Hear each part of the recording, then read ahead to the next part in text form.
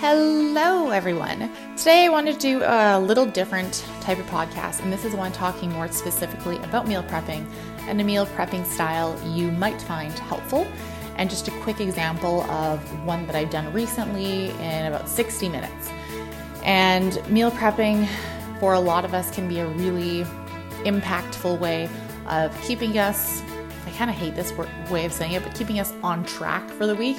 And by on track, I simply mean providing yourself with, options that you're going to look forward to, options that are perhaps more healthy and more affordable than if you don't take the time to make something, in which case then you find yourself eating out more or ordering in, and those options can normally be higher in calories and not necessarily very cost effective. And so I personally find meal prepping in a small or big way can be really helpful for your week, and just giving you options when life gets hectic and life gets busy and you're just like, oh my gosh, I can barely dress myself, let alone feed myself. Great, I've got things in the fridge ready to go. And so what I like to do recently, because we work from home, is instead of prepping individual meals, which I used to do, where I would have my protein, my vegetables, and my carbs in my box ready to take to work, I now do a buffet style meal prep, because I have definitely noticed my hunger levels shift a lot from day to day, depending on my energy expenditure, how much I move, and my training. And so creating a buffet meal prep allows me to pick and choose how much food I would like to consume at each meal. And what this would look like is, instead of, like I said, creating individual meals where it's like a grab and go box and everything is already in there, it's in some ways a little bit more inconvenient container wise, but I will end up with, say, depending on how much I'm prepping, 5 to 10 containers of different things. And I might have, 2 or 3 different protein sources, a bunch of vegetables, and then some carb sources. And I'll give you a specific rundown of that. But basically what you do is, with all the containers, when the time comes to eat, you're kind of like, what do I feel like eating? And you're able to put yourself together a plate with a bit of variety, so you're not necessarily feeling like you're eating the same thing every single day. And I think this is a really easy way to bring variety for someone who is kind of unsure about meal prepping or doesn't enjoy eating the same thing every day. I personally am a creature of habit and have very little issues with eating the same thing every day, because even if I don't meal prep, that's kind of who I am as an individual. So meal prepping works really well for me in that regard, but I have really been enjoying doing more buffet meal preps where I do get to pick and choose things from day to day. And so one meal prep that I did recently was just a simple one. I was trying to work my way through the freezer. And sometimes I'm one of those people who, you see something on sale, it looks good, it's in the freezer section. I was like, oh, I've got space for this, so I buy it. And then I forgot I already bought it, and it's on sale maybe in next month. And then I rebuy it, and before you know it, I've got a freezer full of food that I was like, shoot, I really need to eat our way through this. And so this was one of those preps. And I will say, I'm definitely someone who buys things from the frozen section, because when it comes to fruits and vegetables, it's a great way to get, nutrient dense foods, which are affordable. And when things are frozen or flash frozen for purchase, they are normally picked at their peak of ripeness. So example, strawberries that are frozen, they're picked when they're a lot riper than opposed if you're buying them fresh. Because if you're buying fresh strawberries, they need to be picked a little bit earlier than usual, because they need to take into consideration the shipping time to their destination, and no one wants their strawberries to be moldy and overly ripe when you purchase them. So they're not necessarily as ripe or haven't been in the ground as long as something that's going to be frozen. And so I don't think there's anything wrong. I know a lot of us kind of have that conception misconception where it's like, oh, well, frozen isn't as good. And I'm going to say, well, no, go for it. And especially when it comes to fruit, I am someone who loves fruit, but I know it's also not necessarily as affordable in the winter. So that's one thing where I will definitely include more frozen fruit to save on cost.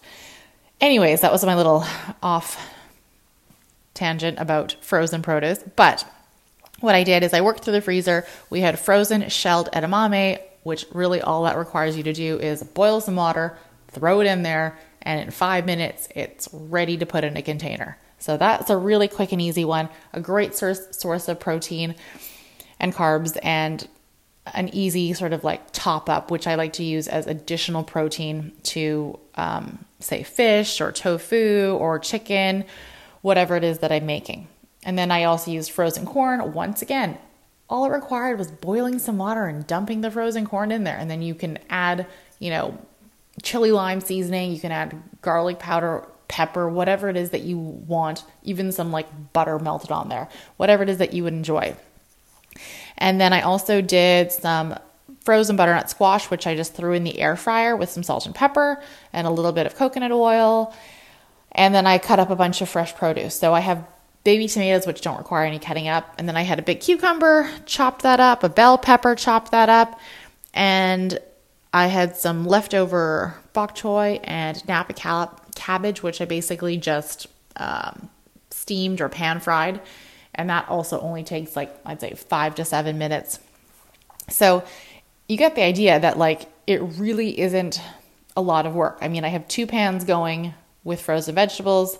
I have my air fryer going with some either chicken or fish or shrimp, whatever it is I feel like. And then while those are going, you can chop up some fresh vegetables. And literally in 60 minutes, you can have a whole bunch of different vegetables and protein and carbs put together, which you can choose from each day. And when it comes to carbs, I personally love rice. So I will throw the rice cooker on.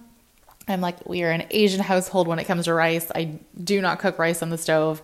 When Vitaly and I first got together, I think I burned the rice cooking on the stove 3 or 4 times in one night, and I just cried. And he was just like, okay, let's just buy you a rice cooker, Nikki, because I had grown up with a rice cooker, and I was like, what is this cooking rice on the stovetop?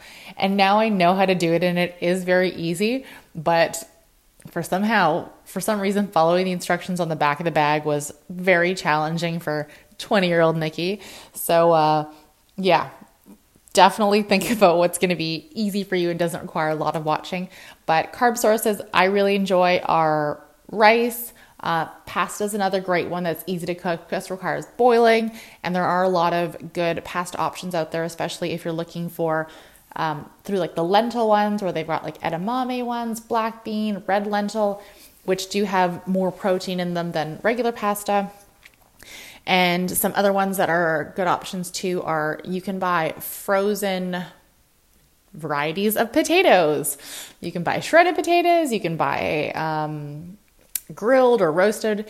And I think for me, that's just a really easy and realistic way to prep something that isn't going to take me forever. And I think we can be a little bit tough on ourselves sometimes when it comes to prepping, where we're everything needs to be made from scratch. Everything needs to be, organic and free range and all this stuff. And I'm like, yes, sure. That is all great and wonderful. But is that realistic? Sometimes we set these expectations of ourselves so high that we never even attempt to do something, because unless we're making it ourselves, we're already a failure. And so that's when I'd say, set yourself up for success, save on time. And, time is money. Not everyone has endless hours of time where they can do meal prepping. And this is when I say, okay, well, do you have $5 extra? If you have $5 extra, instead of cutting up all the fruit or all the vegetables, buy yourself a fruit or veggie platter, right?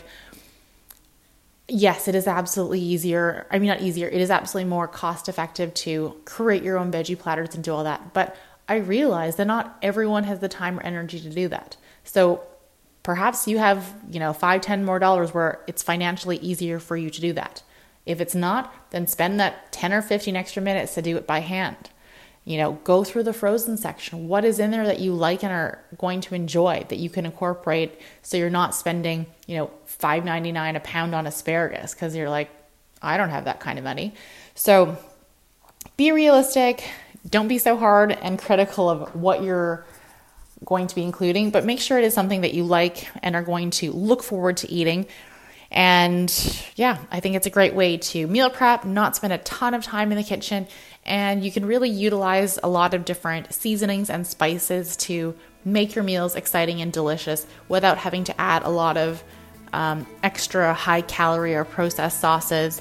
And keep it simple, my friends. If you decide to do meal prep, let me know. I would love to hear more about it. Send me a picture.